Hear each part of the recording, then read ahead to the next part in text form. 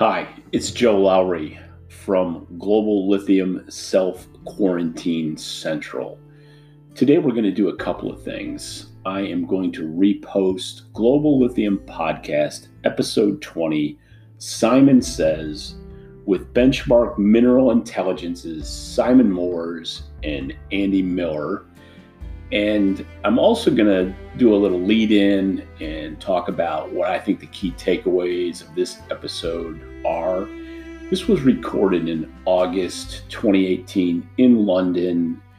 And to be honest, I have not listened to this in a long time, but I was shocked at one, how valid everything in this podcast is, except for a few of the numbers that have changed over time. But the concepts are still very valid. We are going to get into many topics. I'll kind of go through what I think are the key takeaways. And then I'm also going to talk a little bit about the current situation in the market.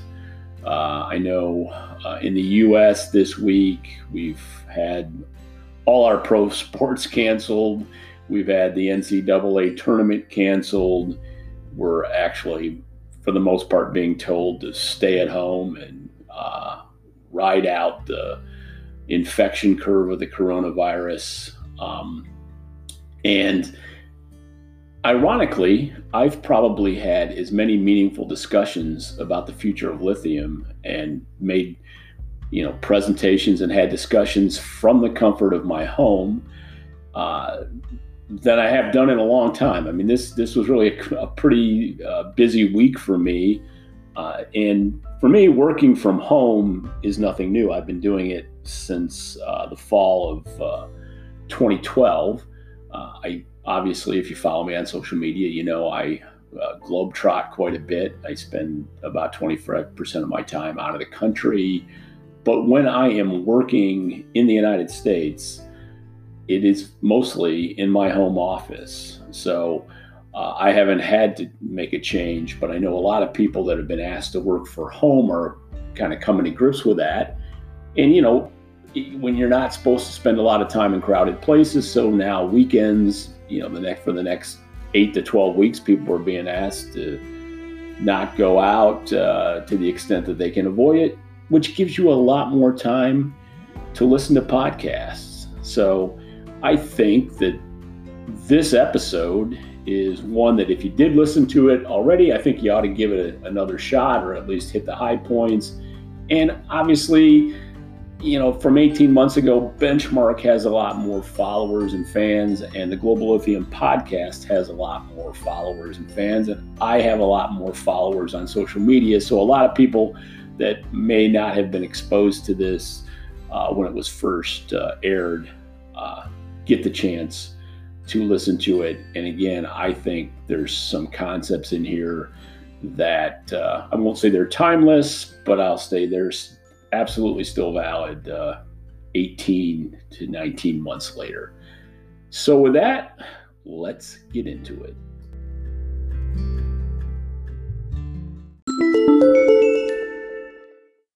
One of the great things about hosting the Global Lithium Podcast over the last 2+ years is that I get to, on a regular basis, meet some of the most important people in both the lithium industry and then some of the related industries to lithium, whether that be cathode or batteries themselves. I've learned a lot and will continue to use the podcast as a platform to learn. So why do I think it's important to replay some of the best episodes? I think that this episode with Benchmark Mineral Intelligence's Simon Moores and Andy Miller lays out some business concepts that anyone who wants to invest in this industry or even understand it, even if you're not an investor, some of these concepts are just key to getting how lithium runs and where lithium is going.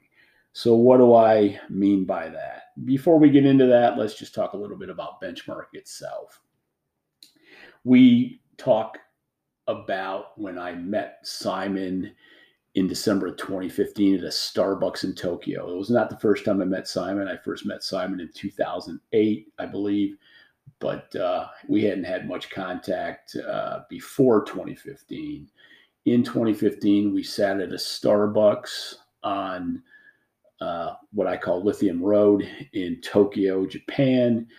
And, we both shared what we were currently up to. Simon had recently started Benchmark. I thought at the time that the only other person involved was Andy Miller. I have since been spanked by Big Ben Ash, who assured me that he was also involved in December of 2015. And, I've in the past dubbed Big Ben Ash as the hardest working male at Benchmark. Everybody should know that Emily Dunn is actually the hardest working person at Benchmark. So shout out to Emily Dunn, but as often happens, I digress. What are the key concepts that you can learn from listening to this podcast? Well, you can learn about the nuances of pricing. Why does Benchmark publish so many different prices for just lithium carbonate, lithium hydroxide, and spodumene concentrate? Well, it's because there are differences. There are differences in quality. There are regional differences.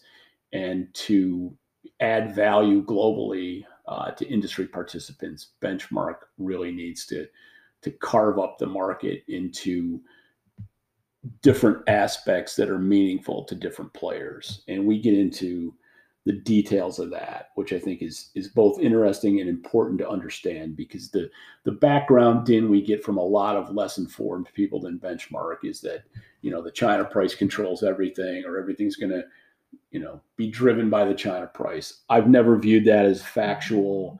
I still don't, but we're going to talk about the importance of the China price, but why, even though the China price is important, why it's not the be all and end all. We get into contract pricing and the way that different players view contracts, whether it be an SQM or an Albemarle or Tianqi or a Ganfeng. We talk specifically about how a couple of these players view contracting differently. We talk about the misnomer of spot price, and that when people talk about the China spot price, really they're talking about the short-term pricing in China, because we truly don't have a spot price in lithium. It doesn't really fit the correct definition of a spot price. We talk about offtake agreements versus supply agreements. They aren't the same. We talk about the importance to lithium juniors of bankable offtakes. We talk about take-or-pay contracts. I share some of my past experiences with take-or-pay, where I did the first take-or-pay contracts that we had in the lithium industry, and we compare and contrast them with what's going on today. We talk about how when an industry is looking at 3x growth in the next 5 or so years,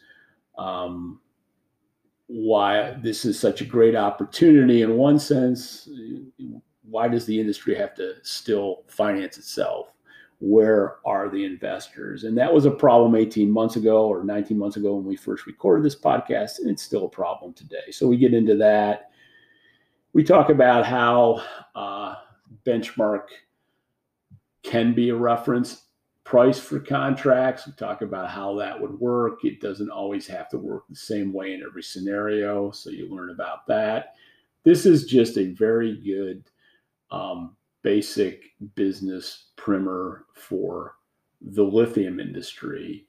And some people like to skip through podcasts. I'm going to suggest in this particular podcast that you simply listen to the whole episode 20.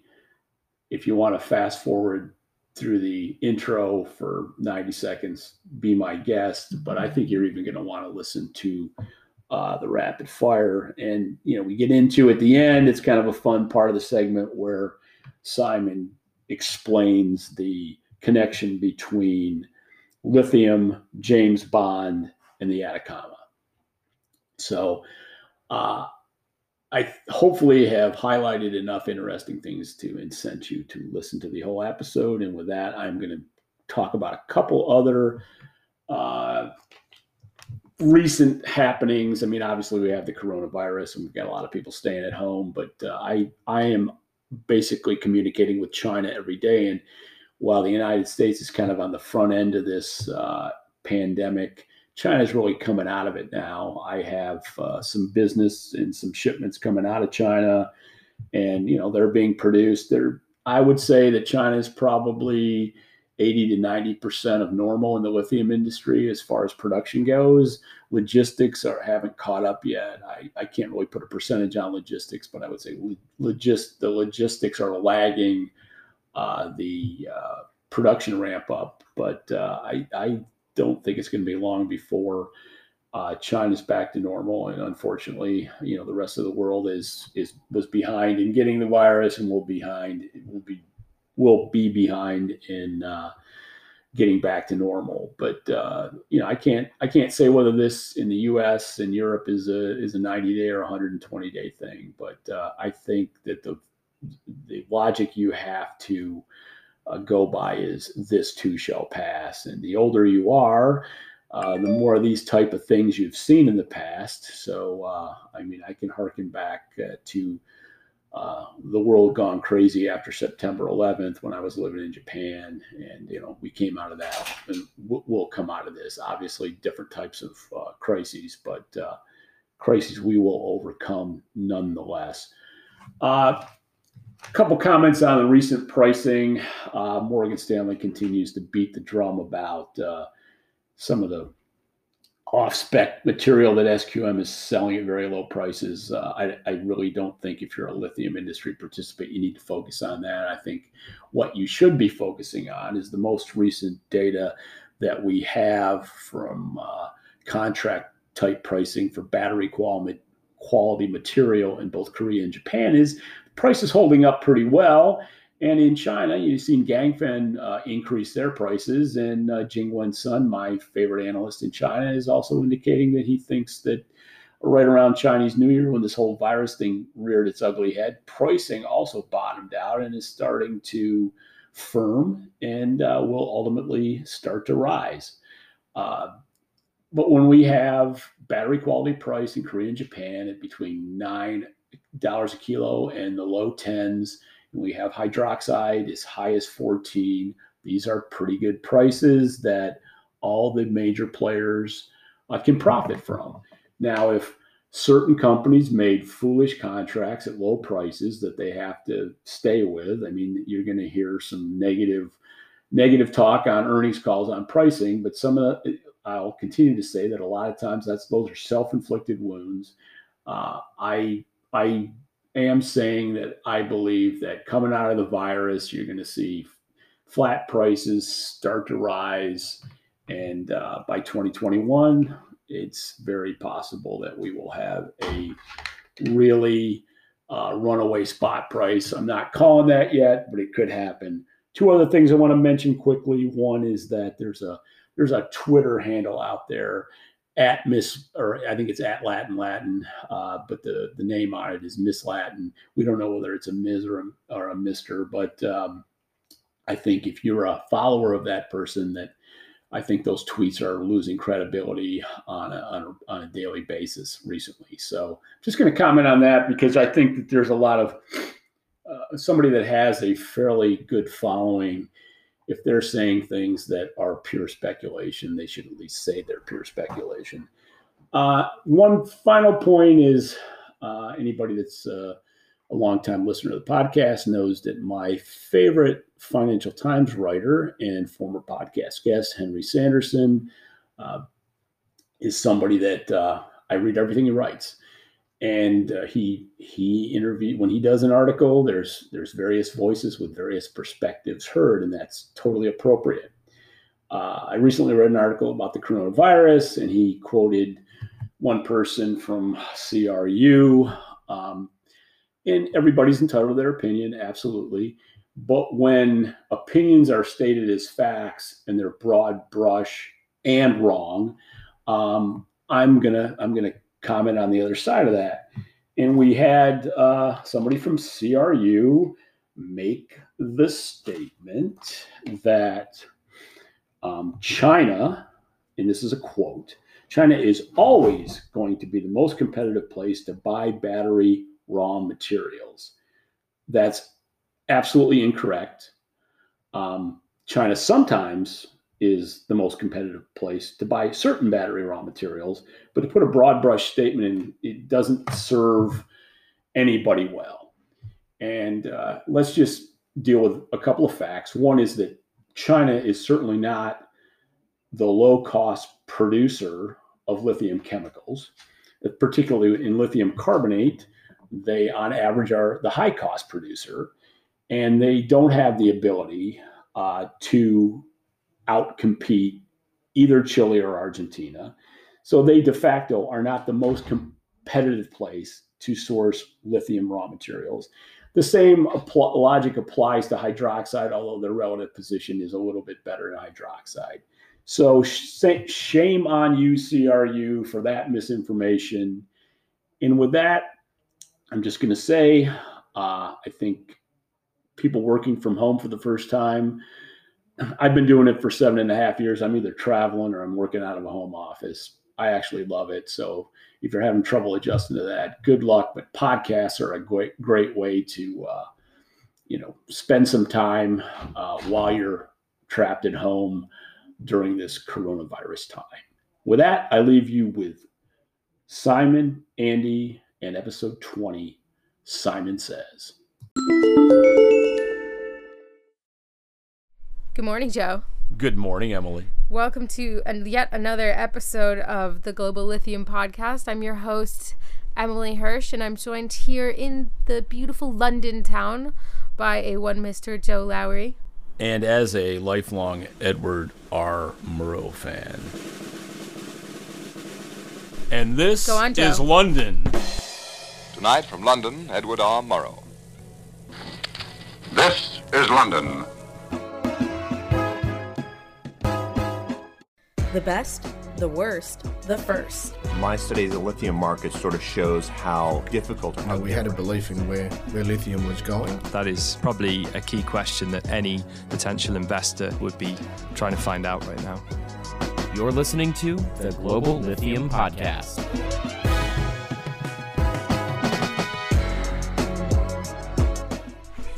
And we're going to play a little game today, Joe. It's, maybe you've heard of it. It's called Simon Says. Well, Emily, there's nothing I liked better as a child on a snowy western New York day than hanging by the fireplace and playing a game of Simon Says. Well, Joe, Simon Says, introduce our guests. Well, we have here today two luminaries in the world of not just lithium, because these guys are much broader than that. They comment on other things, but we have them here today to drain their brains on the lithium world. And we are with one Simon Moores and one Andy Miller, two of the brain trust from Benchmark. So these guys set the standard when it comes to the lithium world. Good morning, Simon. Good morning, Andy. How are you guys doing today? Morning. Very good. Thank you very much for having us, Emily and Joe. Morning, guys. Good to be here. So are you, is this your first experience on a podcast? For me, it is. I've never done something as technical and substantial as this. So I'm quite looking forward to it, actually. Yeah, first time for me as well. I listen to a lot of podcasts, so excited to be on one. All right, well, guys, welcome. Today we're going to cover, it's a very timely opportunity to have the gentleman of Benchmark here to talk with us when we're dealing with issues such as what's the lithium price currently, where's the lithium price going, are we going to have oversupply, what's the deal with this China versus not China versus spot versus contract versus hydroxide versus chloride. So I am excited to have an opportunity to cover that with the guys who are setting the standard in the industry for how to do that. And we would just say that we're proud to have Benchmark on. We accept no cheap substitutes on the Global Lithium Podcast. And right now there's a lot of lot of noise. Other people out there trying to do what Benchmark does and not doing it nearly as well. Well, Simon says, let's go. Let's play Simon! Simon says, come chase after me. Repeat my life sequentially. 'Cause do what I do. I want to crack off with what is lithium, right? So when someone talks about lithium, what's the first thing, Simon, that you want to tell them about, what is lithium? That's a really good question. The one thing I would say is lithium is not one product. A lot of people think lithium is a singular thing that somebody buys. Certainly people new to the industry, and from my perspective, it's a wide variety of products. Obviously carbonate hydroxide, lithium metal, for example, in relation to batteries. Then within that, there's a whole wide range of specifications which are individual products onto themselves. So that would be what I would say. What is lithium? The answer is it is not straightforward. Andy? Yeah, I'd agree. And I think a lot of confusion comes around, whether this is just like a traditional commodity, but actually it's a specialty chemical. And I think a big part of the learning curve for people looking at the lithium industry is understanding that. And as Simon says, knowing that there's lots of different types of lithium out there. You work that Simon says there flawlessly. Thank you. Saw that. Appreciate it. Thank you very much. Well, I think that is something that I have been trying to educate people on for a long time, is that it's not a commodity. And it may become a commodity at some point, but we've got a long way to go before you could commoditize it. And there's, the commodity has a definition, and lithium carbonate, lithium hydroxide, whichever form you're talking about, really doesn't fit the definition of a commodity. With that background, we now know what Simon thinks, that lithium's a lot of different things. Lithium's a lot of different One other things. comment I would make is that, and I've noticed this in the last 6 months, is that people talk about LCE like it's a product. I've seen that. And I've seen presidents of junior lithium companies saying they're going to produce lithium carbonate equivalent. Yeah. Yeah. Like it's a thing. And you're like, what are you going to produce? And they're like, I'm going to produce LCE. LCEs. And you're like, I mean, I love metaphysical, philosophical, definitions, but at the end of the day, it's tough to sell LCE because it's lithium carbonate equivalent. So it's sort of a mathematical. That's right. Equivalency rather than a sort of a physical good to be delivered. It's a good way of saying I don't know what I'm going to produce yet, but I'm going to take lithium out of the ground. And see what happens.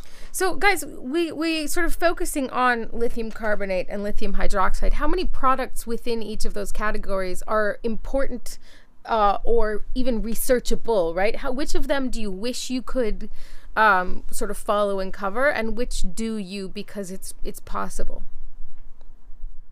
Good question.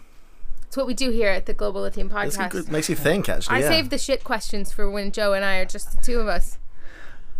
I think you sort of have to look at lithium for each of the different sources as a slightly different product. Each has its own impurities. Each is slightly different in terms of exactly what type of product is being produced and coming out the other end. So it's as many different sources and as many different conversion plants are out there producing slightly different spec material.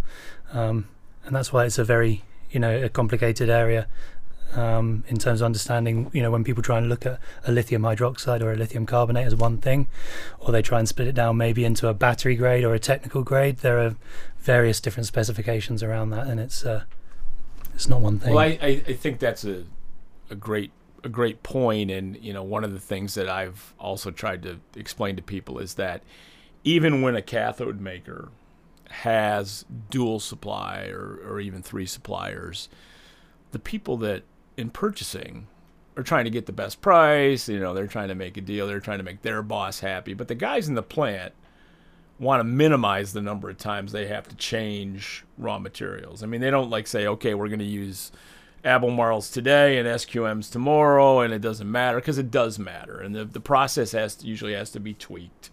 when you change raw material. And if you go into a plant and you start looking for bags, and you rarely see two different companies' bags anywhere near the production process at a time, because people are going to run with one until they have to do a switch over. And that was even true in the glass industry, and the glass industry was much more tolerant of varying quality than battery. So I mean, I think as you guys have gained credibility and a voice, people are looking to you. And I thought your article, Andy, on the last post article, however we want to talk about that, your last writing on the topic of, China, not China, and why there isn't really likely to be maybe the crash that we thought.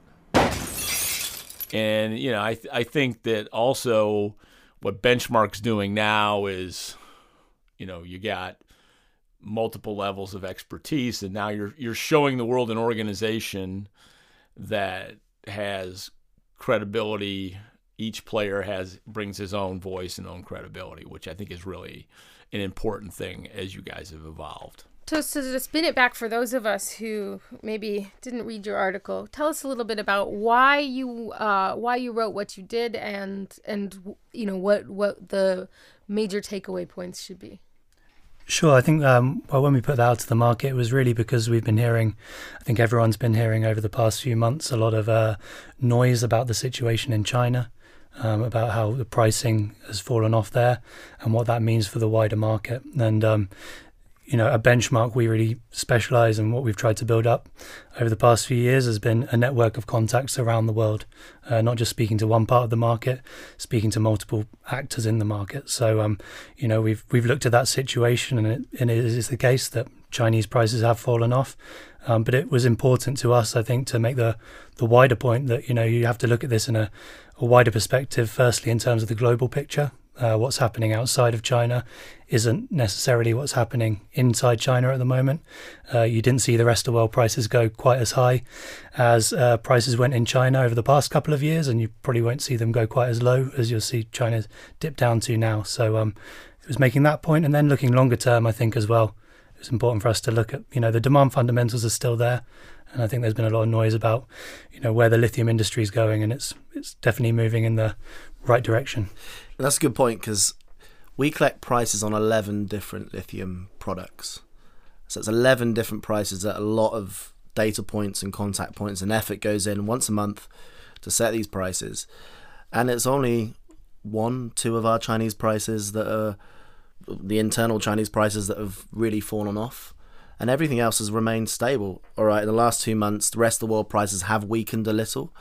But the point is that people choose that one Chinese price to represent the industry, when the reality is the majority of the industry pricing is still strong.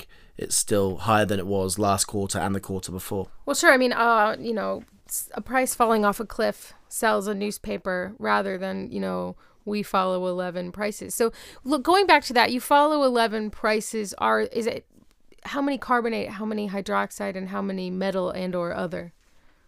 So we publish 6 lithium carbonate prices, 4 lithium hydroxide, and a spodumene concentrate price. And of the hydroxide and the carbonate, how many are sort of what the industry wants to call battery grade? Or how many of these prices are relevant to the battery market? So what we've really done is we've tried to break that down, the issue about a battery grade and a technical grade. And I know I've heard Joe speak a lot on this in the past. But you're about to get yelled at, so... Yeah, I say that with hesitancy because I know Joe's view on that issue. But the only real market we've broken that down into is where we see a distinct difference in the pricing structures, and that's in the Chinese market, where there's been this sort of a gap open up between the battery grade or sales going into the battery market and a technical grade material. But I agree with Joe. Joe's comments I've heard him say before, in the sense that what is a battery grade and what is a technical grade, really what a battery grade is what will be accepted by the cathode and the battery producers, and the specifications for that can vary. So it's a loose term. And we're gonna go into Joe yelling at Andy. Go on, Joe. I would never give it to him. I saved that for you, Emily. I respect Andy. Anyway, no, I think what I've enjoyed watching is Benchmark, taking a step back, trying to figure out what's really happening, and then, talking about it with credibility. Because, I consciously chose, when I talked to Simon, I think when we reconnected, was in December at Starbucks in Tokyo a few years ago when I had 200 Twitter followers. I think you were wearing a suit that day as well. Yeah, that was probably the last time I ever think so, yeah. ever wore a suit in anywhere, except for my daughter's wedding. Yeah, so I've watched, you guys learn and develop, and if you look at what I've said about a lot of the other people that are doing pricing, I don't have a whole lot of respect, for the whole litany around the China price, because a lot of people are just focused on that. And I mean, there's a couple of things about that have always bothered me. One is that, the China price run up percentage wise was actually greater in 2005 to 2008 than it was in 2015 to 2016. And I always felt that pricing had gotten way ahead of itself in China on the spot, and there was no justification for the kind of margin even the high cost guy was making, and it was going to come back to earth. And what was the catalyst for that going to be? And it, oddly enough, instead of being the tsunami of spodumene from Australia, it was a large slug of bad product from Shanghai that has, made its way around the market. And you had some other forces, uncertainty about incentives. And what this has drawn attention to what's been going on in China for the last decade is the battery supply chain goes in fits and starts. In one area gets ahead of the other area. And pricing's always been more volatile in China, and you captured it well. But the other thing that bothers me is that, I had a guy tweet at me last night, well, you can't argue with the fact that the price in China has gone down. I said, I'm not arguing with it. It has gone down. It's a fact, but it's a fact that doesn't matter. And if you listen to the SQM, we'll listen to that this afternoon, but saw what they reported, their price was up in Q2 over Q1. Slightly, but it was still up. It wasn't down. Albemarle never tells us what the price is, but they say their price is up, and I know their price is up because their prices were so ridiculously low previously that they had to come up, and that's the only way Luke can manage his earnings the way he does. And then FMC's price was up. So why is the sky falling? I have a couple questions about some of the terms that we use in this industry, and I want to personally hear what Simon says. When people talk about, we've got China versus outside of China, we've got contract versus spot. What percentage is China versus not in China? And then what percentage is spot versus not spot? And what portions of contracts are in China versus not China? I mean, it feels kind of like alphabet soup sometimes. Yeah, it's a really good point, because it really depends how you define what spot is and what contract is. Because really, from our perspective, spot really doesn't exist in lithium. Now, I've got a definition of spot because I was looking at this. Get those notes. I've got some notes here, and there's actually a definition. I'm just so impressed at how well prepared you are. I feel bad that I'm less prepared. I've never made notes before, actually. This is one of the first times, apart from my maths exam, which I got caught out on. So, okay. So, what is a spot commodity? A spot commodity is a commodity up for immediate trade, immediate delivery. So it's ringing up a lithium producer and saying, I need this spec of lithium carbonate, deliver it now and I pay you now. That's a spot market. Now, I really don't know, maybe a handful of trades that happen in China are like that, but really everything else, or at least let's say 90% of lithium supply, doesn't happen like that. It happens in some form of a contract where there's a contract that's agreed depending on the length of time. That could be 3 months, 6 months, could be a year, it could be multi-year contracts.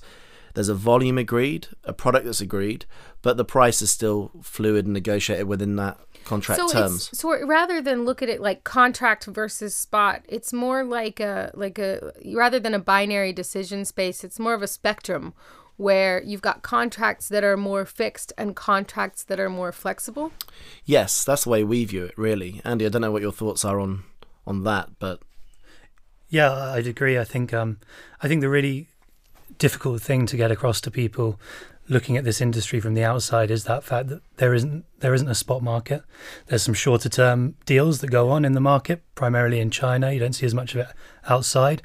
And then it's really like Simon says again, you have it's really supply agreements. The vast majority, some agreements, but a small amount as well, are long-term, multi-year fixed price, but that's very few companies in there. So what is the breakdown between long-term, very fixed prices?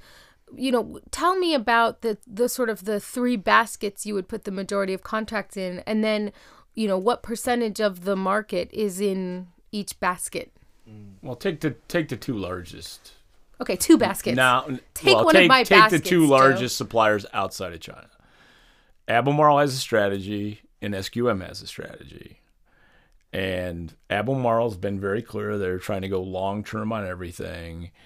And so they have almost all of their business. I mean, if you were to believe Luke, it would be all the business now. Of course, Luke says one thing one day and one thing the next, so it's really hard to parse that. But and Patricio was very clear about SQM's policy. They don't go out more than a year on anything, and most of it's shorter than that. And some of it's 6 and some of it's quarters.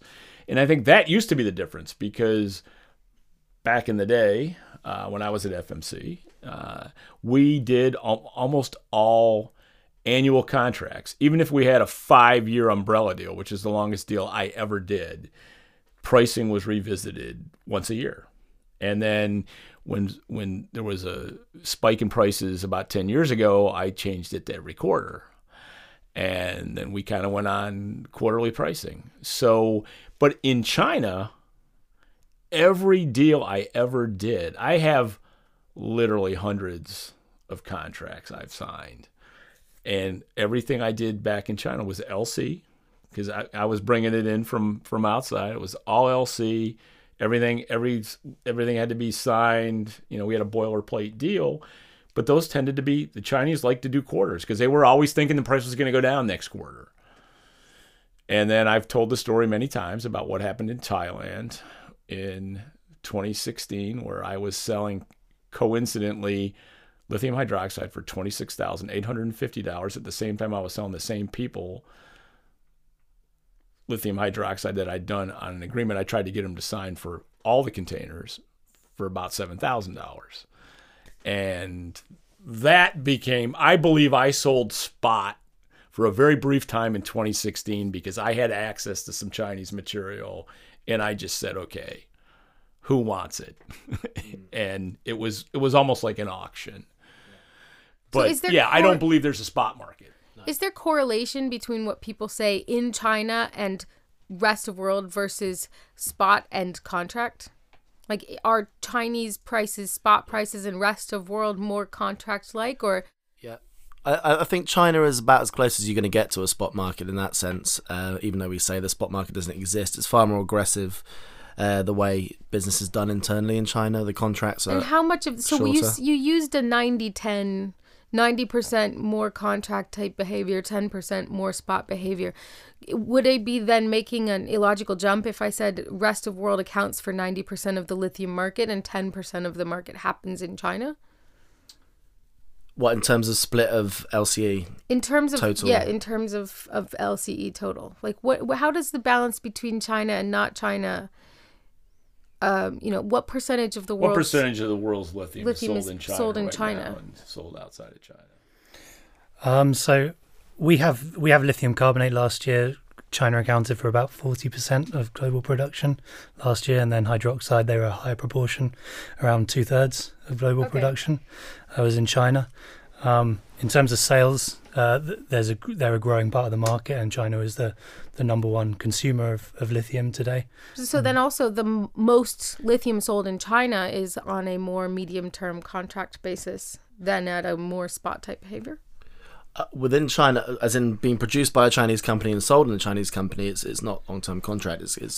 So tell me about the difference shorter. between lithium produced in China and sold in China versus lithium produced outside of China and sold in China. I just think it's the way business is done is different. The way you look at, as Joe was saying, SQM, the way they would do their contracts, which are a year or under, the way Albemarle like to do them, which is a year or over, to the way China does it, which is probably on a quarterly basis or even some spot sales. But I would say, I know that one company in China tried to introduce a contract last year, a longer term contract, and that didn't necessarily stick. So within China, it's far more like a spot market, but I would say the majority is still done under a contract, but the contracts would be 3 months, 6 months. What happens in China also is that it's like the lithium stocks. Sentiment goes negative, and once people start thinking the price is going down, they don't want to sign up for any more than their immediate need because they're hoping the price goes down. I mean, I've lived through that a couple of times, and so the Chinese market goes much more on short-term psychology than Korea and Japan want. They want to keep big inventories. They're afraid of their supply chain. They want to sign up, and I can't really tell you where I got the information from, but I mean, the dynamic right now of the way a couple of the large lithium companies are treating each market is totally distinctly different. Mm-hmm. And it is amazing how the news of junior mining companies around the world, not just Australia but in Canada, does make its way into China, and they're taken at face value. And these are mines which are not built, they're pieces of land, yet customers or lithium industry within China, some players think that is going to happen next year, and that affects Well, that's what they prices. say, right? I mean, why would a junior mining company lie to the market? Of course, yeah. I don't think that... It's an amazing discovery. Some might lie. I think the majority actually believe, the plans, and I guess they're the first people that have to believe they're going to build this mine and do what they say. But I do think that in terms of sentiment and the story, and even headlines, the Tesla headlines go very far and very wide within China as well, that does affect the lithium price, which within China is far more fluid. Outside of China, it's less so. When you look down the road, where do you guys, if you take a position that you want to state publicly, I've said the new normal for the next few years is going to settle in a $12 to $14 band, and whether that's 11 to 15. I mean, I'm just framing something that's logical to me, which is actually substantially below where SQM's average is right now. So, I had to explain to somebody last night that. So I'm actually saying lithium prices are going to go down too. I just don't believe they're going to crash. I believe they're going to settle, which is a much different thing. And that's driven by cost curves. Well, I mean, because at the end of the day, once you get supply, if you in the next 5 years get supply really in balance, then you're going to go back to a cost curve world, which is what the lithium industry's been in for most of its life. So when you look at it, I mean, what kind of prognostication if you were going to, if somebody was going to, well, I don't want you guys to work for free. I know you charge for your services, but if you can give us any indication of where you see price going. Yeah, we do. I think we'd agree that prices are going to settle. I think this crash that you've seen in China, or the big decline you've seen in China the first half of the year, we don't expect that to continue going down by those rates for the rest of the year. And I think you're also coming into the industry, a lot of the new material coming in is a lot higher cost. So you're not going to go down to where we were 2015. You're not going to go anywhere near. I think we put out something a couple of months ago saying that the lowest we could see prices going is in $9,500 a ton, but our longer term, we still see things higher than that in the low teens.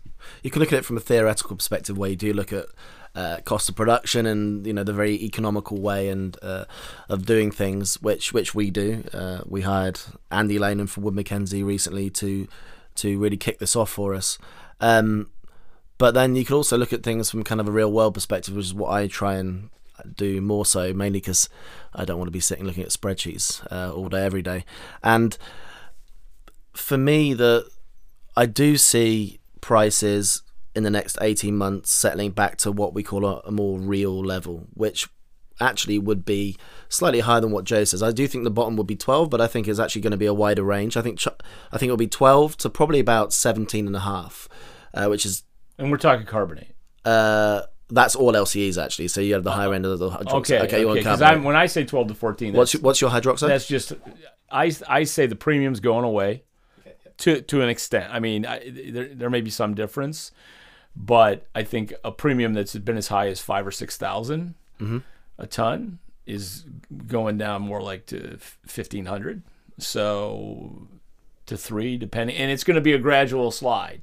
As capacity, that's like 2020 onwards. Yeah. So my number, I mean, I can get to a 16, 17 hydroxide, and if you blend it averaged, I mean, maybe my number's slightly lower than yours, but it's not much. I mean, it's also it depends, and we're both going to be wrong. So it's just well, exactly. It depends when those longer term offtake contracts start kicking in and actually becoming reality, because that will then affect the price. Tell me about offtake agreements and give me an overview of the state.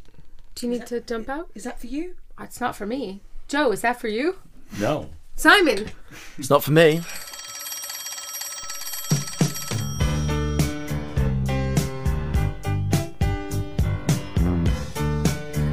Offtake agreements are a big part of a lot of other minerals industries. What kind of offtake agreements have been common in the lithium space in the past, and what kind of changes have we seen, and what do you expect going forward?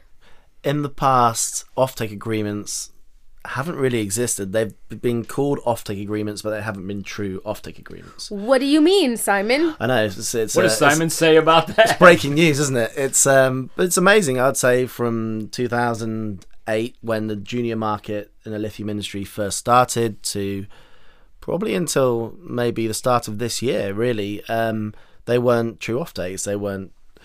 They talked about volume. They didn't really talk about price that much. They weren't binding. They weren't take or pay contracts. And so, lithium juniors couldn't go to a bank and say, this is worth money. So they wouldn't be then lent the money to build the mine. They weren't bankable, eh? That sounds about right, yeah. And but this year, you've seen the start of take or pay contracts. And what do you mean by a take or pay contract? So it means either a lithium junior will do a deal with a battery company, for example. This is, let's say, Nemaska and Northvolt. And that's a battery company to be, and it's a lithium producer to be, but it's still quite interesting, the contract. Take these two, for example. If Northvolt have agreed 3,000 to 5,000 tons of lithium hydroxide, if they don't want the product, they have to pay for it. They have to pay a certain fee for not taking the product. So they either take the lithium hydroxide or they pay money to Nemaska. So it's a win-win. I did take or pay with a large Japanese trading company back in 2008, 2009. When you're a real renaissance man of the offtake agreement. I came out of the natural gas industry where take or pay contracts are very common. And this was when Tesla was just starting to get going, and Sumitomo Metal Mining had a big demand, and they kind of got ahead of themselves on estimating what their demand was, and they wanted basically 60% of my former employees' hydroxide capacity in 1 year, and they wanted a commitment. I said, guys like me get fired for signing contracts and then foregoing, because I had to forego a bunch of grease tenders to do this deal. So I said, there's two things you got to do. First of all, you got to pay a premium, and it has to be a take or pay. And their lawyers spent a lot of time on it, and I did just exactly what Simon said. In the old days, you could have a take or pay where you either took it or you paid the whole price. I didn't think that was fair, because the way the market was at the time, I knew it was a timing difference, and I could sell that. I was going to be able to sell the stuff. So to kind of make it easier for people to sign this. I think basically they would have had to pay me, I think the price was $8,500 at the time, and they were going to have to pay me maybe $5,500 a ton for what they didn't take. And I knew that even if I had to fire sale it, I was still going to make more money on the leftovers if there were any. And oddly enough, the last one of these take or pays I did was I got fired that year, and the other person who was part and party to that firing he who actually enforced one of these agreements, and he made them take it. And I always just kind of laid off too. I mean, a take or pay agreement in my mind at the time was insurance against calamity, but I always tried to be reasonable about if they didn't need it in that time period, that I would roll it for a month or two, or just try to be reasonable about it. Well, the person who was left after I was gone made this company buy all of it so he could make the fourth quarter of that year look good. And lo and behold, they didn't buy again from FMC for almost an entire year. So, little color to the old take or pay concept.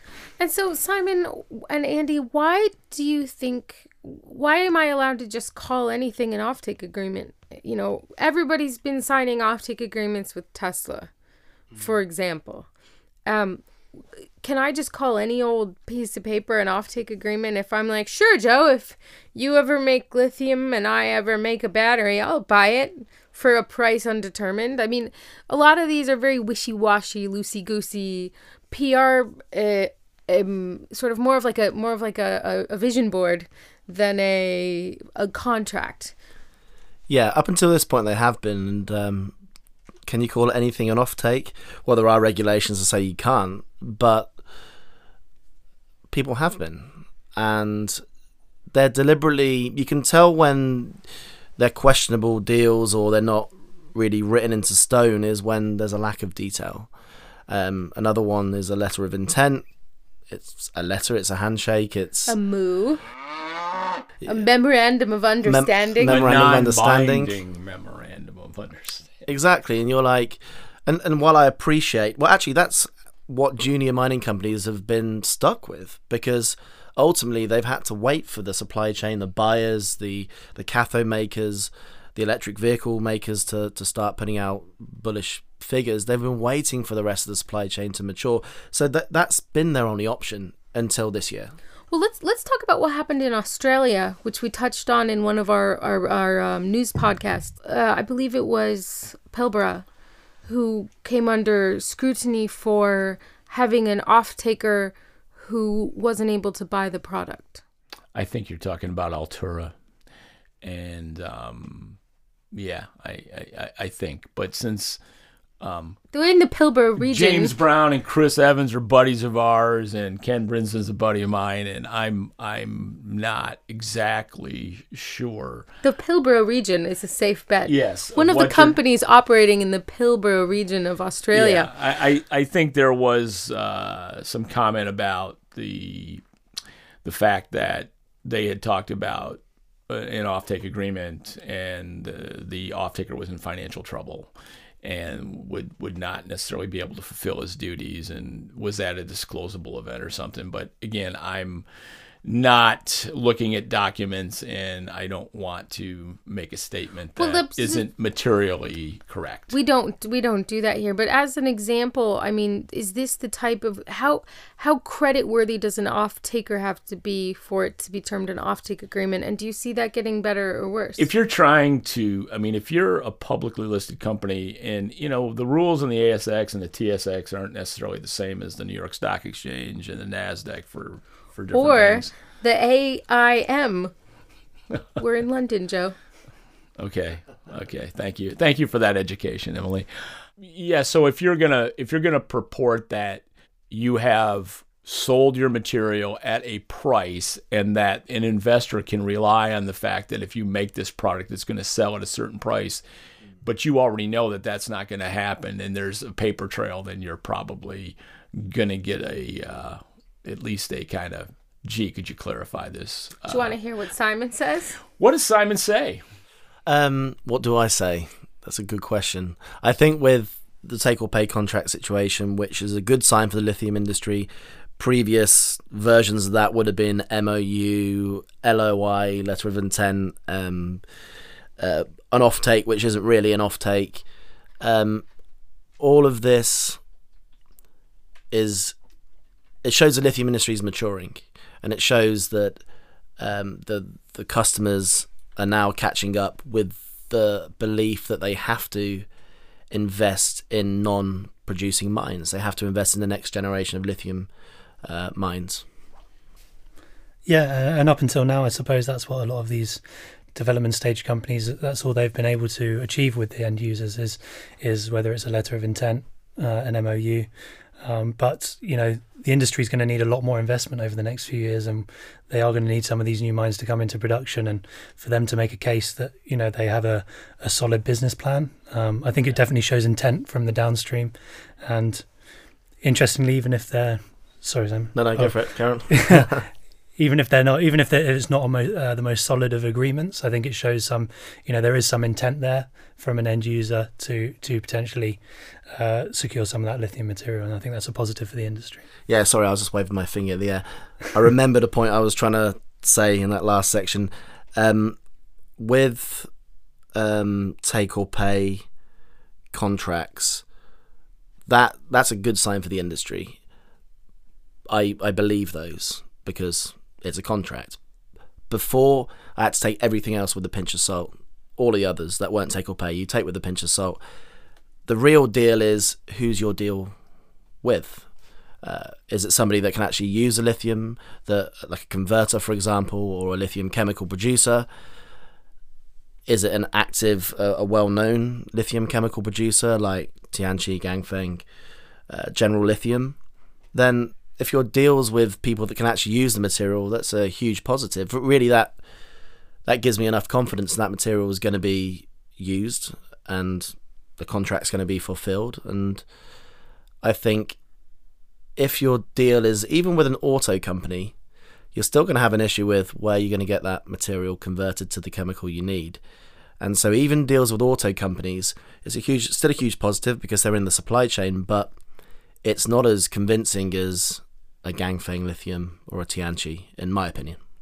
And when you look at some of the more creative financing that's come into the industry, and I'm sort of talking about the sort of royalties or streaming agreements, how does that impact the offtake agreements, right? How does having someone be, skimming a percentage off of the top, or skimming the percentage, that's a rude way to say it, but taking a percentage of the sale price impact these offtake agreements, right? How did the two parties share those royalty or those streaming percentages, and does it influence these two parties to put the price lower, or not really at all?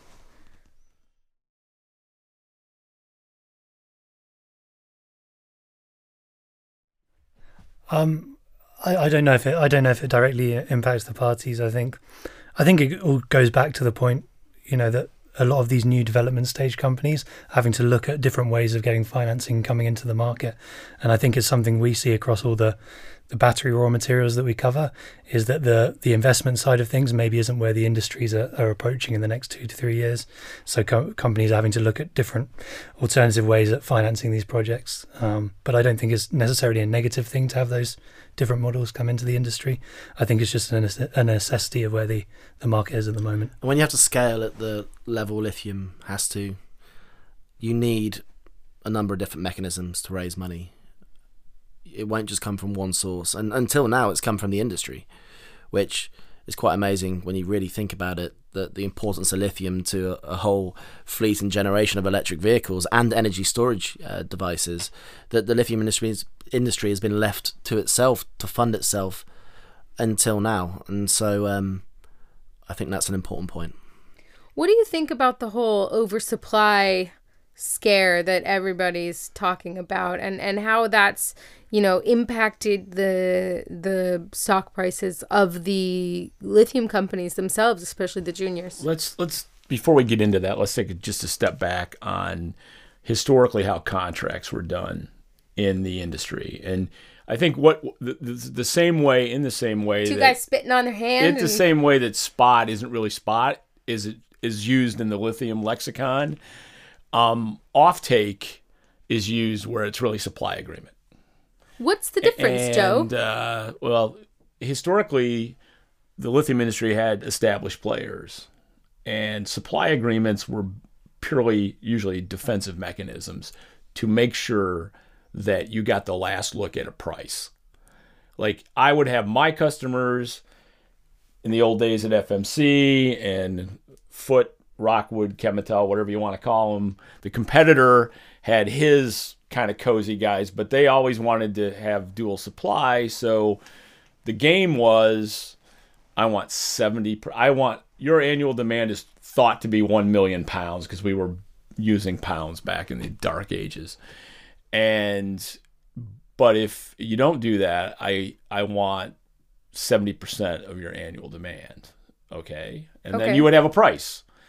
And then the price clause would say, they have a meter release clause that said, if a legitimate competitor, which in that time was like one party, came in and offered a price, and you could show that offer, and it was a valid offer for a similar term, there was language around that you got to meet that price. And if you didn't meet that price, you released the volume. And I mean, when SQM came out, so when we had a three-party world, basically at that time, the big three, when SQM was entering, the year before they entered what was Chemitol, which became Rockwood, which is Albemarle now. I thought it was Foot. And it was Foot before that. They went out and locked up as much volume as they could with really low prices, just because Albemarle just saw SQM coming and didn't want their volume taken. So they lowered the price, and then they also had a meter release. So if SQM went nuclear, they could still say, okay, we have the right to that volume if we'll meet whatever price it is. And so now when Albemarle talks about, we've got floors and we've got this, I don't believe, maybe they believe that'll work. But if we did go into an oversupply situation, I believe Albemarle has their volume protected, but I don't believe they have their price legitimately protected, because I know a lot of the parties involved on the other end, and trust me, they're not going to pay a dime more for their lithium. If there's an oversupply situation, they'll release. Well, no, Albemarle will not release, but they won't. They try to play the story that we've got a floor locked in. Mm-hmm. Well, okay, let's just say they had a floor of 10,000 a ton. If they got legitimate, the buyer got legitimate offers, it's 6,000. Do you really think he's going to pay Albemarle 10? I don't believe for a minute. Can Albemarle sue them? Yeah, you're gonna go to China and sue somebody. You're gonna go to Seoul and take your biggest customers to court. I don't think so. I think what Albemarle are good at is looking after what they say they're good at, but what I believe they are actually is understanding that it's a long-term game as well, and that you have to look after your customers, because you've got to be fair to your customers, because you're going to need them for a long time, and it's a huge growth industry. So everyone really that should be thinking they have to work together. Lithium producers, cathode manufacturers, and the battery guys especially. Now, if you think about how these different sections of the supply chain build up, it takes 7 to 10 years to build a lithium mine. Let's say with all the money in the world, you can do it in 5 and hope that the product is at spec on launch, which it most probably won't be. But let's say it is. Best case scenario 5 with all the money in the world. A battery plant can take 18 months to build if you have all the equipment, and then building a new electric vehicle will be anywhere from 7 to 12 years from scratch. So it's not the car well, it's the car guys sort themselves out because that's what the auto industry does, that's what they specialise in. We don't have to worry about the battery plants being there, the capacity for the battery space. It's cathode plants and lithium producers that should be working together. Yeah, it's I think the irony of Albemarle's strategy is that I think Simon got it right, and I think it was a bit accidental in one case because they went out and contracted in the fourth quarter of 2015 for 2016 at what was a 20% price increase, which a month after they signed those deals turned out to be a horrifically low price, and then Luke tried to morph it into a strategy and say that was his strategy when it was just a mistake. And the other irony was when he started talking about he was going out 5 or 6, or we were going long term, and I know for a fact that a lot of those contracts back then were annual, and so there was a lot of fast and loose played with the facts, and that's another point actually, just into what I call super long-term contracts, which is anything really at 3 years and above. Let's say 3 to 10 years, which is what's been reported in the news that some 10 years lithium. One lithium. One article, I think it was Bloomberg actually, said that one producer wanted to do a 10-year contract with an auto company. And actually, what I think that couldn't fix a price. That would have to. There'll be something in there. Of course, there'll be some price mechanism in there. But it's quite an interesting strategy if a major wanted to expand, like add another 25,000 ton LCE line onto their outside of their plans. Well, then one auto company can have all of that, providing they sign this super long term contract, and it's actually a way of funding additional expansions outside of what they're already planning. I think that's why you need a price index, though. Well, so how to credibly do those deals? Yeah, it's true. You have to have an agreement on what the price is, or that you can't. Lawyers will never even let the contract get signed because you start going that far out. And it's like, I literally had a contract once that said, in the absence of disagreement, the price is whatever I say it is. How long were your gas contracts? That's because the FERC was. What is the FERC? Federal Energy Regulatory Commission was so involved in gas regulation and back in that, and your rate base and all that. I didn't do any super long ones, but if you were going to develop a gas field, the long-term nature of that, certainly came into play. If you had to have billions of dollars to develop a huge gas field, and you're the pipeline guy, and so I don't know what the longest ones were, but that scenario when so much capital had to be deployed, and then you were selling into a federally regulated situation too. So that was a little bit different than the wild west of lithium. But I mean the concept played well because the other thing going back to that long-term agreement was the buyer tends to say, if I'm signing up for the long term, I should get a discount. And then I took a chapter out of the Japanese, some of the Japanese in the good times said, the more you buy, the more you pay, because if you want, the more you want to tie my capacity, it reduces my degrees of freedom and what I can participate in. So I have to be compensated for, because you didn't pay for my capacity, I paid for my capacity. And yeah, we had some interesting discussions back then, because at that point in time, the other thing FMC had when I was working for FMC was that for the Tesla supply chain, nobody else's hydroxide could be used. So I had a bully pulpit when I was doing the take or pays, but at least I tried to be nice about it. I always apologize when I raise price too. And that's the point. Everything was on the table when you're having lithium deals that are an order of magnitude bigger than what they were 3 years ago. And it literally is. It's like you see the Ganfeng deal with LG Chem at 47,000 tons, that's right? Yeah, 47.6, I think. 47, which is absolutely incredible over a 3 year period. It's 4, actually, because it's January 1st of 19, so it's 19, 20, 21, 22. All of 22. Just the size of that is incredible. And well, that is more than any individual supplier's annual capacity was 3 years ago, if you think of it in those terms. And it's the big three's capacity when they announced the Gigafactory, because when I sent Tesla your screwed slide, the entire productive hydroxide capacity of the big three was 18,000 tons. And the Gigafactory was going to need 25-ish to 27, depending on how you frame the usage.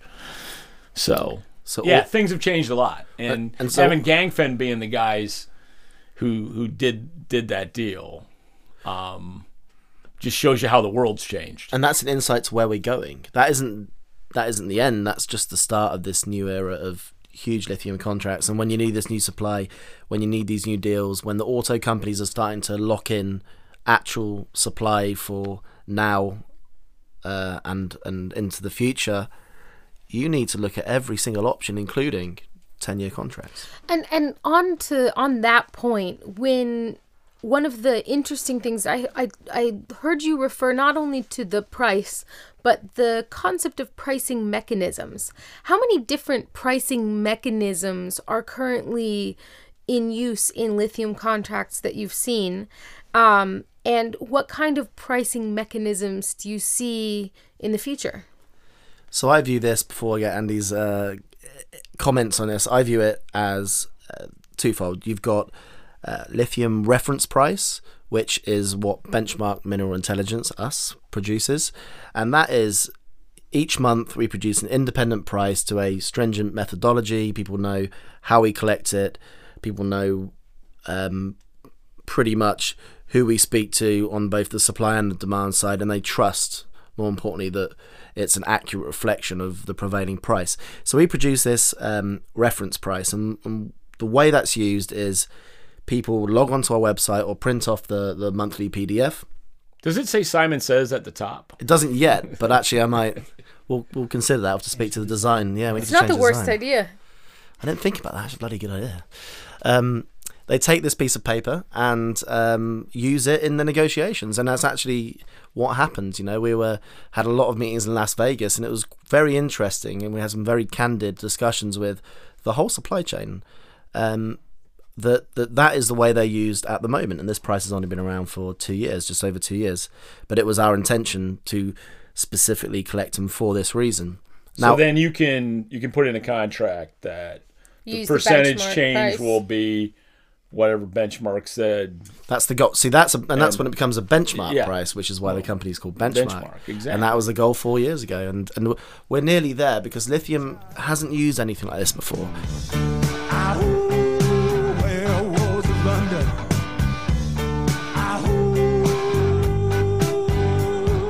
So yeah, I want to just sort of make the difference between the price versus the index versus the mechanism, right? So essentially clarify a little bit what Joe was talking about when it comes to, you know, the percent change on something, right? Well, you can use it in a number of ways, but the way we were always wanting to have it was we did this contract of this day. Benchmark says the price, you know, our price doesn't have to be what your price, I mean, the agreed upon price doesn't have to be anywhere near what their price is, but then you use their rate of change as the mechanism to move whatever you agreed on up or down. Yeah, and it could be, and that's why we have our weighted lithium index in there. We have our individual price grades. We have a lithium average weighted price in there. There's a number of ways when you collect all this data that you can use it, and every company is different. Every battery producer we speak to has a different flavor on what they want and how they want to use it, and that's what Andy collects Andy and his team collect the prices on a day-to-day, week-to-week basis. My job is actually working with these battery producers to let them understand and trust what we do, to help them say, actually, this is the best way you need to use them in these contracts. So actually, my job now for the last year and going forward is as more of like an independent advisor, saying, use our price data, but this is a number of ways you can do it. Tell me how I can help. But they don't necessarily have to even agree that they can say, well, we want a better price than that. So if Benchmark says the price is 16, these guys can say, okay, our deal's at 15 for the first year, but we're using Benchmark's rate of change to adjust it each year on the 3-year term, up or down. Up or down. And so when you look at another application or another group that is in the dark on pricing, do you talk to governments who would be needing to use a price to calculate a royalty?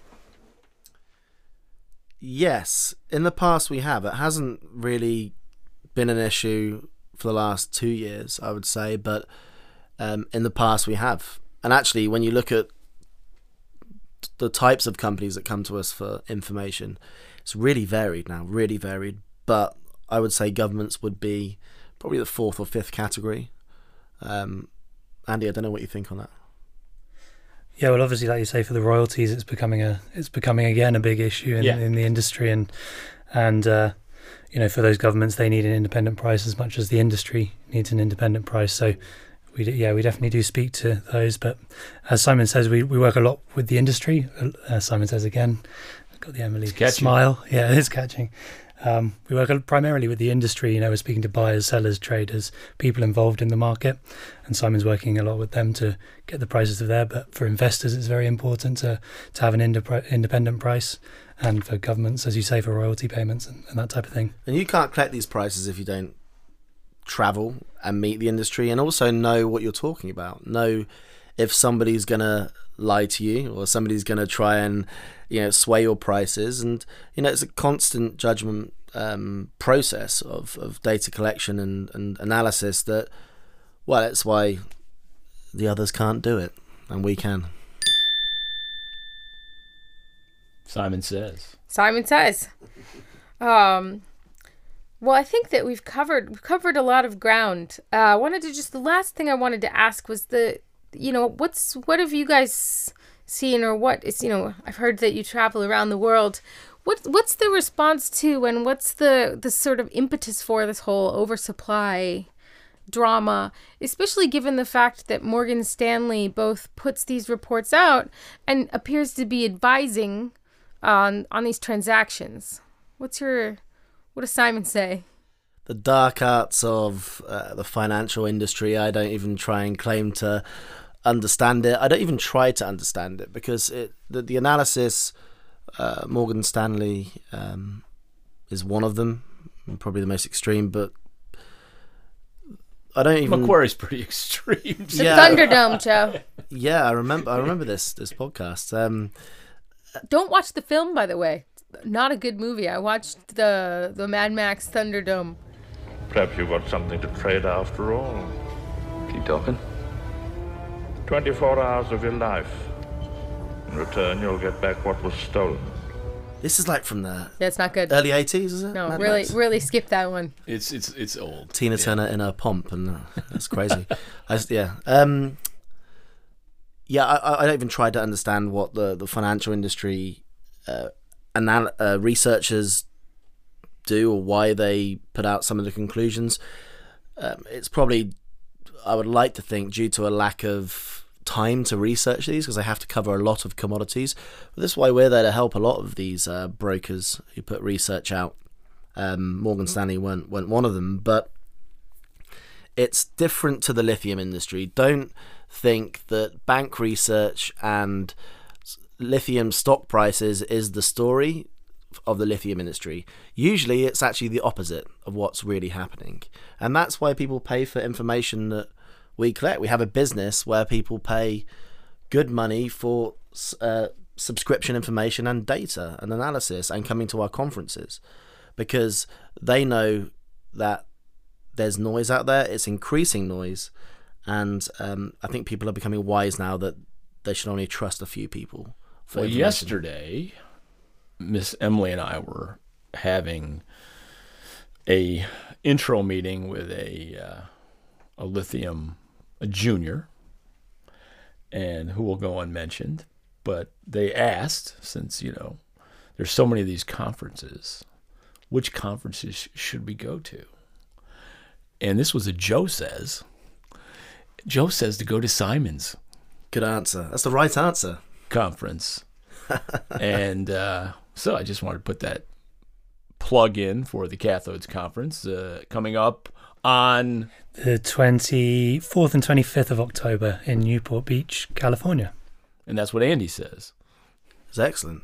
Okay. Oh, I want to say my movie quote about the water thing. Yeah. I mean, we really haven't. We've there's just so much to cover in so little time. I forgot about it until now. So, okay, this morning you probably haven't been on Twitter today, Allie. I hardly haven't been on Twitter this week, Joe. It's hard to get all those calories in. And anyway, so Simon tweeted this morning that he was going to have a reveal. Okay. So you got to WhatsApp Simon it to says, me if you want. Well, the development. You want me to read it? The development on Twitter was about the increasingly stringent water rights in the Atacama, which could significantly impact SQM and Albemarle's operations there. And water rights have always been an issue in Chile. It's never gone away. But my interesting fact on this was, do you remember the James Bond movie Quantum of Solace? Yes, second Daniel Craig movie. Yeah.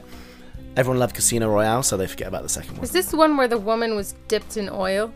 That is the one. So very interesting fact. That movie was 2008. It was based on lithium. So the movie was filmed. The movie is basically about actually water and blah blah blah, but they filmed it in Bolivia. Filmed it in the Atacama in Chile. It was set in Bolivia, and the movie's based around the theory that the guy's trying to lock up all the water in the area, so no one else can have it, and he can sell it back at a profit. But actually, it was all based on lithium, and that's why in the movie you see, if you replace the word water for lithium, you'll see the whole thing play out in the Atacama Desert. You have electric vehicles in the movie, and you have a reference to oil. So I thought that was quite an interesting thing. So if you're into lithium, go back and watch that movie. It's probably better than the Thunderdome.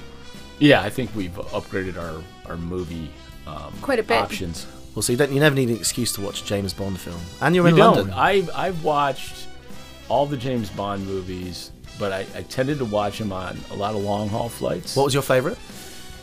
Oh, I'm a Sean Connery guy, so I go all the way back. And Goldfinger. Bingo.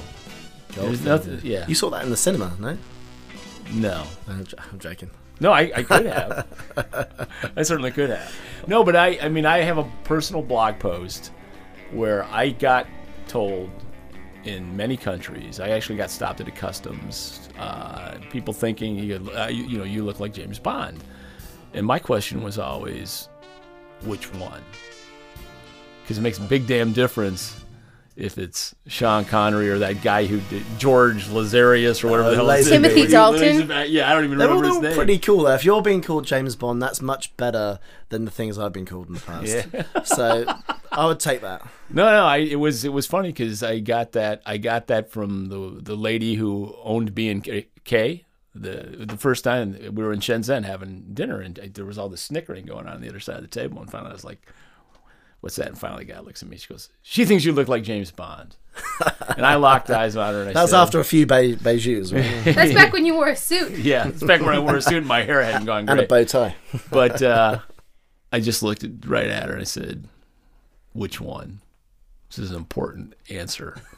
And she didn't get it. Then there was all this other, and then they felt pressure. Yeah, which one does he want to be? Quick, someone do some research. No, and then I had some of the moms at my daughter's school in Japan. Okay. It came home, and Kaylin said, so and so's mom thinks you look like James Bond. And again, I said, okay, ask her which one, because it's really important to me. So that's a thing. Anyway, yes, it was a thing. Joe's got his vision board with which James Bond he's trying to look like this week. So please specify. If you see Joe at a conference, specify which one. It's probably. I'll take any of them personally. Yeah, James Bond defined cool. He was cool. He had gadgets through a certain demographic. So anyway, we have really digressed now. We probably will cut this part out of the final version of the podcast. What are you talking about? This is a great part.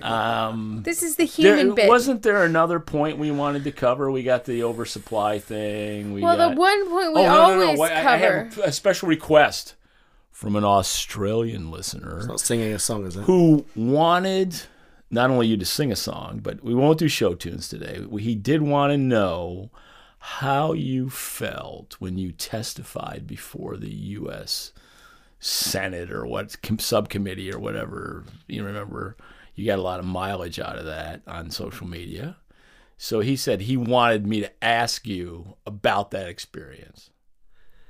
It was an incredible experience in hindsight, because when you get the call, as I'm not an American citizen, right? I'm British, but when you get the email or a call, and for me it was just, well, they want me to talk about the subject I always talk about, so of course I'm going to turn up. It was only a 5 days, a week's notice, and I deliberately didn't see any of the previous videos of what a testimony looks like.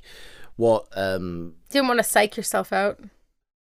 Yeah, and I was really busy. We were going on to Cathode's conference last year. The world tour had just finished. I was flying to San Francisco as well for meetings. So I was really busy. So I didn't really have, I could have had the time to watch it. I didn't. I just decided, watching James Bond movies instead. I prefer to watch, James Bond movies. It's much more interesting than watching me sitting down. But I think with the Senate situation, it was, in hindsight, an incredible moment, really, that for me personally, for the business, definitely, and then I hope for the industry or the supply chain, that you have politicians that are now the highest level of politicians. These are senators, and I have to explain to people that don't live in the US, this is one step down from the President of the United States.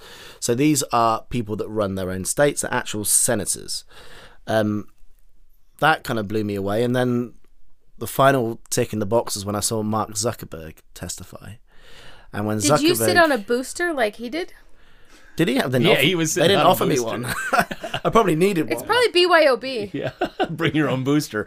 But when Zuckerberg testified, he had a million more senators and cameras there, but it was the same building. It was the same senators asking him the questions they asked me, and that was when you realise that was probably as big as it gets. So I hope that answers the question from Australia. Okay. So, listener, you know who you are, and I know who you are, but I will not say your name. So, there. See, sometimes when I get asked questions, I actually do what people ask. Where was London?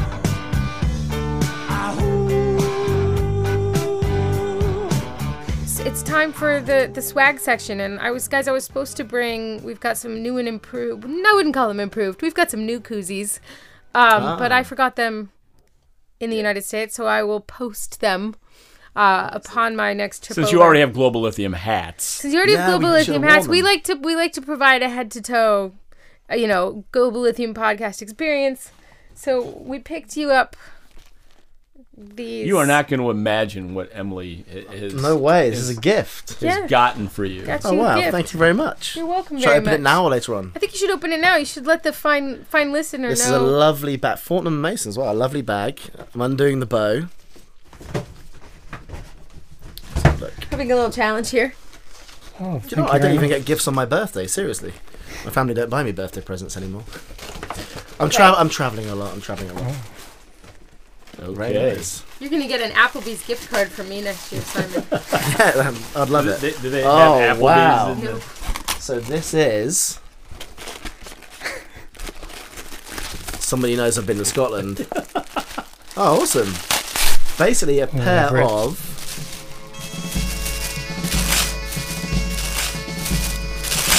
English-inspired Scottish podcast covers socks. your head and also now covers your Yeah, we feet. know you guys are visiting a lot of sites. You know, Is it's this important. when we're in your back garden again? Yeah, exactly. Because I took some heat because you had your shoes off when you were looking at my bell and had your Global Lithium hats on. Oh, these are great. Thank you very much. It's important to wear good socks. Yeah, So- socks are important.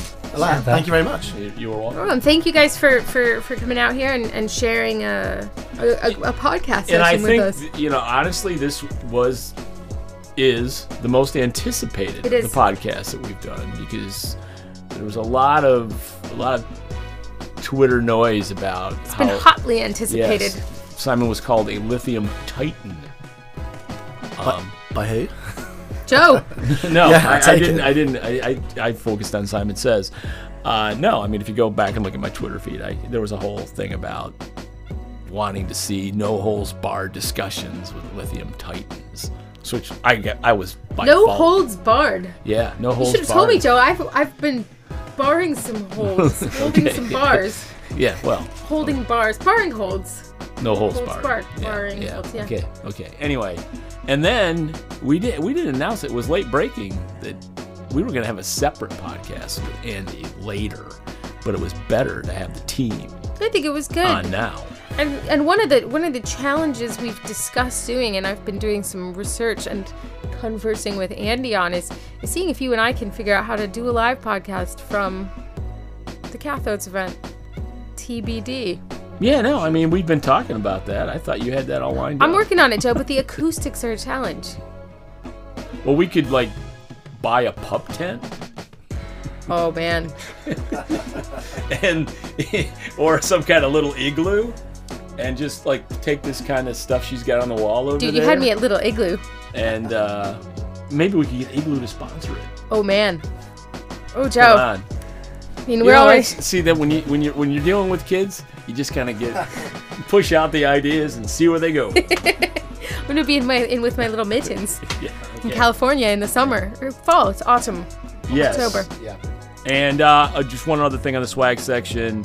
To all of those of you who are kind enough to contribute to the Society TM crowdfunding venture of my daughter. The film has been shot in Los Angeles last week and is in post-production now, which is a pretty complex process, actually.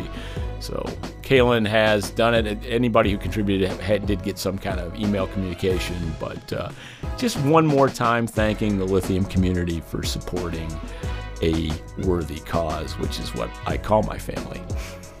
This is the final one of your season, right? The final podcast? We've been to Asia, we've been to Australia. We actually haven't done one in the United States. We haven't. Yet.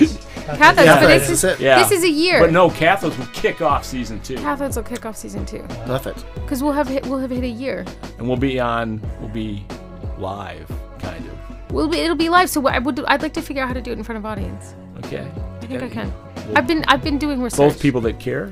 You could have that as an event in a room. You can do the sound. Tim Ferriss has done that. Tim Ferriss is stop. It's different. I'll work on it. You can trust this is in my capable hands. Yeah. I want it to be our style, not Tim Ferriss's I'm not stressed, style. but I don't think we should have a podcast with you and I talking about what we might do in October. We're gonna cut this. Okay, so as usual, this finely oiled machine that is the Global Lithium Podcast is drawing to a close on season 1. Good night and good luck. Very good. It's night somewhere.